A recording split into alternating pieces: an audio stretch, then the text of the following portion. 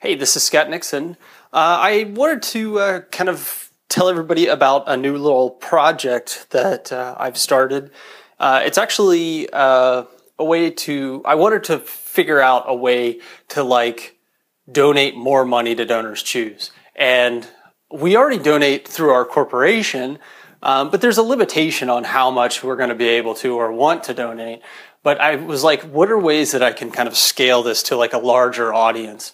And I came up with the idea of creating a Chrome extension. I'll explain the details more whenever I launch it. One of the things that was cool is I was like, my idea was actually pretty simple.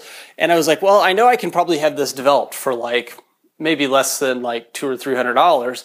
And so I just went on Odesk and I found an old JavaScript developer I'd worked with before and kind of sent him the job proposal.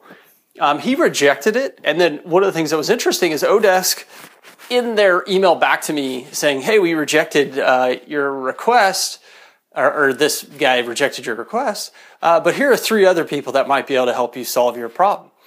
And so I saw one in the middle, and this guy named Vlas in the Ukraine, and I clicked it, and I went through, and all right, yeah, this guy looks like he could probably handle this, and so I sent him the job request. Literally within 2 hours, he had responded, accepted the job offer, done all the coding work I needed, and even there was something, because he was so quick, and the bounty I offered was $150.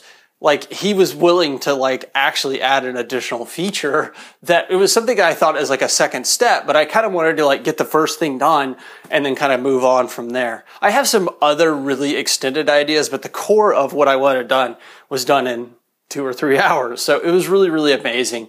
And it was just a great example of leveraging experts, people who have already done something, in this case, Chrome developer extensions. I had never done it. I'm really not much of a JavaScript guy, which is what all the extensions are basically written in. And so me spending $150 going out and leveraging some individual who's really good at this had a huge upside to it. And the damn thing was done. I basically had this idea a week and a half ago, and because of my personal life, just didn't get around to it until yesterday. And boom, it's pretty much ready to go. I'm going to probably announce this week. So stay tuned.